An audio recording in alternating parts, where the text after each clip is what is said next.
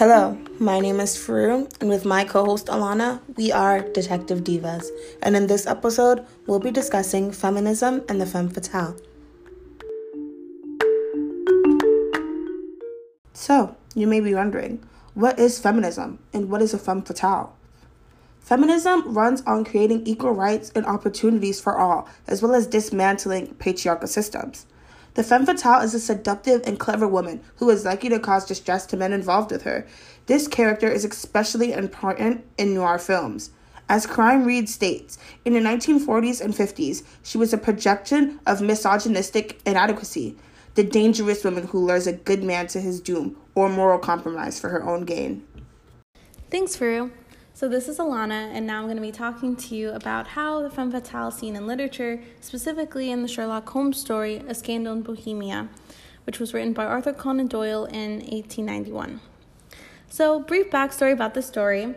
In the story, we see that there's a femme fatale, Irene Adler, and she has some compromising photos of the king of Bohemia. He comes to Sherlock to try to get him to get the photos back from Irene, and Sherlock tries using his typical disguises and deception. However, he's unable to, and Irene gets away, outsmarting him in the end. So let's see about how she is actually considered a femme fatale in the story. For one, she's said to have a soul of steel, but also the most beautiful face of all women. She's described as the daintiest thing, but she's also powerful and threatening, especially considering that she lives on Serpentine Avenue. She's cunning and sneaky like a snake, and Arthur Conan Doyle makes sure to point this out.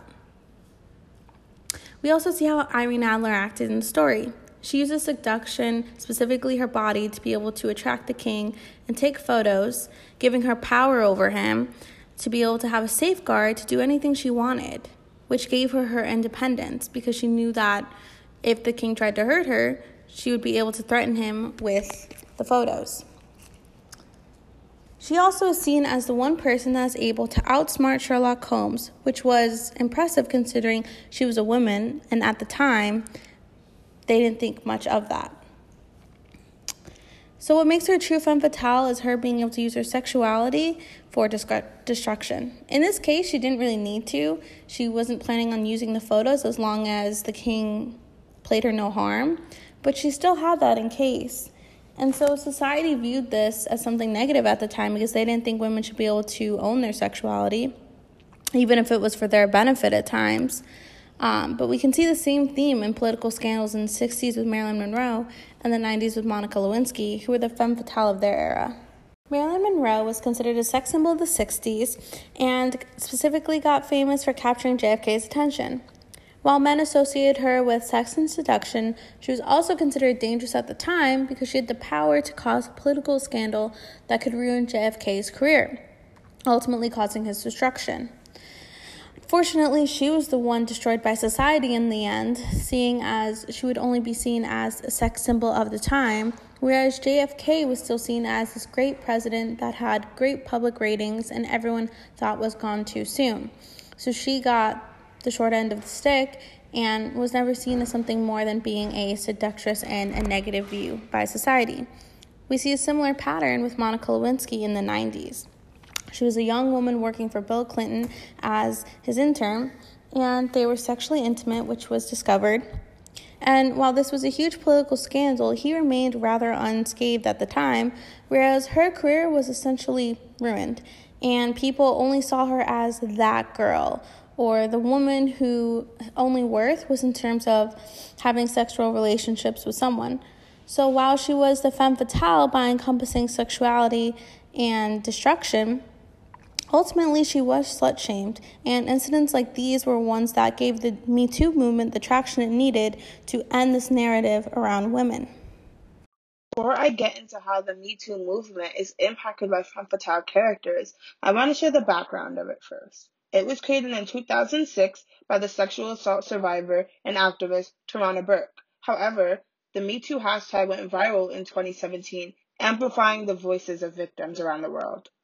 Though the femme fatale archetype was meant to paint sexually liberated and empowered women as devious, it has shown women that they can do whatever they put their minds to, despite sexist views. Whether that be being a leader, intelligent, independent, or confident, these powerful women in our society show women everywhere that they should not be defined by the actions of men around them. This is especially important when discussing the Me Too movement. Violence against women has been normalized for far too long and still is. Women are characterized by their sexual past, as you see with Monica Lewinsky, and it is disgusting. It makes it so much more terrifying for women to be vocal about their abuse. Femme fatales in works like Sherlock or in real life empower women to be their authentic self. Though the character trope has changed over time, the embodiment of feminism, or better yet, womanism, is still prevalent and needed for upcoming generations of bright young girls. We can see this today in figures such as Jamila Jamil, who uses her platform to talk about body positivity and what it means to be an activist. Amber Rose, who started the Slut Walk to speak out against slut shaming and double standards. And Amandla Sternberg, who discusses sexuality and representation. The femme fatale is no longer only about women whose goal it is to bring down a man, but a woman who knows herself and lives that out truthfully. It's inspiring to see that the femme fatale movement has been changed, and now the negative light that was once cast on women in this way in literature has now been changed in modern movies. You know, we can see this in American Pie Girls Rules, which discusses 3 girls' sexual journeys throughout their teens, getting to the nitty-gritty, but ultimately saying that these women come out on top and that they have these shared experiences together. And Enola Holmes, which is about the sister of Sherlock Holmes, discovering how powerful she is due to her feminist mother. So also learning, how to be her own person and embrace the gifts that she has being a woman, instead of being dragged down in, the literature that was written at the time of Sherlock, her brother. Even in Legally Blonde, showing that women are worth more than how they look and that they can do whatever they put their minds to. I think this is important for women to see, because when you read ancient literature and you see, oh, this is how women were viewed, this is what people thought, it can be disheartening, because you want to embrace the changes, your mind, like what you can do, your sexuality as a woman. So to see and have this positive influence growing up is really important for young women to be able to grow. When we think about young women being impressionable, we should also take a look at the role models in society. And I think one of the ways that we can explore this is looking at the Kardashians and how, they've been kind of a part of both movements of the classic femme fatale, but now of the Me Too movement. And how this really connects to society and young women today, as they are definitely seen as role models all across the world. But looking specifically at Kim, she started out when she got famous as just someone who used her body to promote her own brand, and that her brand image was all about seduction and being sexy and capturing the attention of men. And this is how society viewed her, and it was that she wasn't worth as much, and that if anything, she just caused destruction to society when her sex tape was released. And this is a view that all of society had and young women did not support. But now, and that was the femme fatale movement, but now we can see that there's something else. Now we see that they're more part of the Me Too movement in terms of supporting women. They've gone and done so much since then. Kim's become a lawyer. She's fought for prison reform. She's gotten men that have been actually innocent freed. And if we had kept what society viewed them as in this femme fatale image, then who knows how society can actually transform. And it's okay to have that transformation. It's okay for young women to understand you go through all walks of life.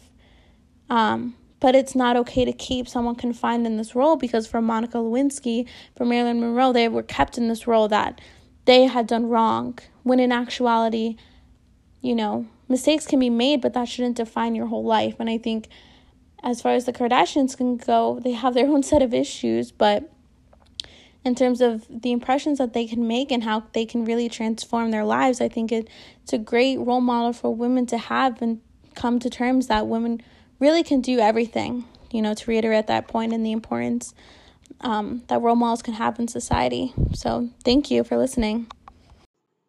And this has been Detective Divas, hosted by Faru and Alana. talking about feminism, the Me Too movement, and the femme fatale's impact on women around the world.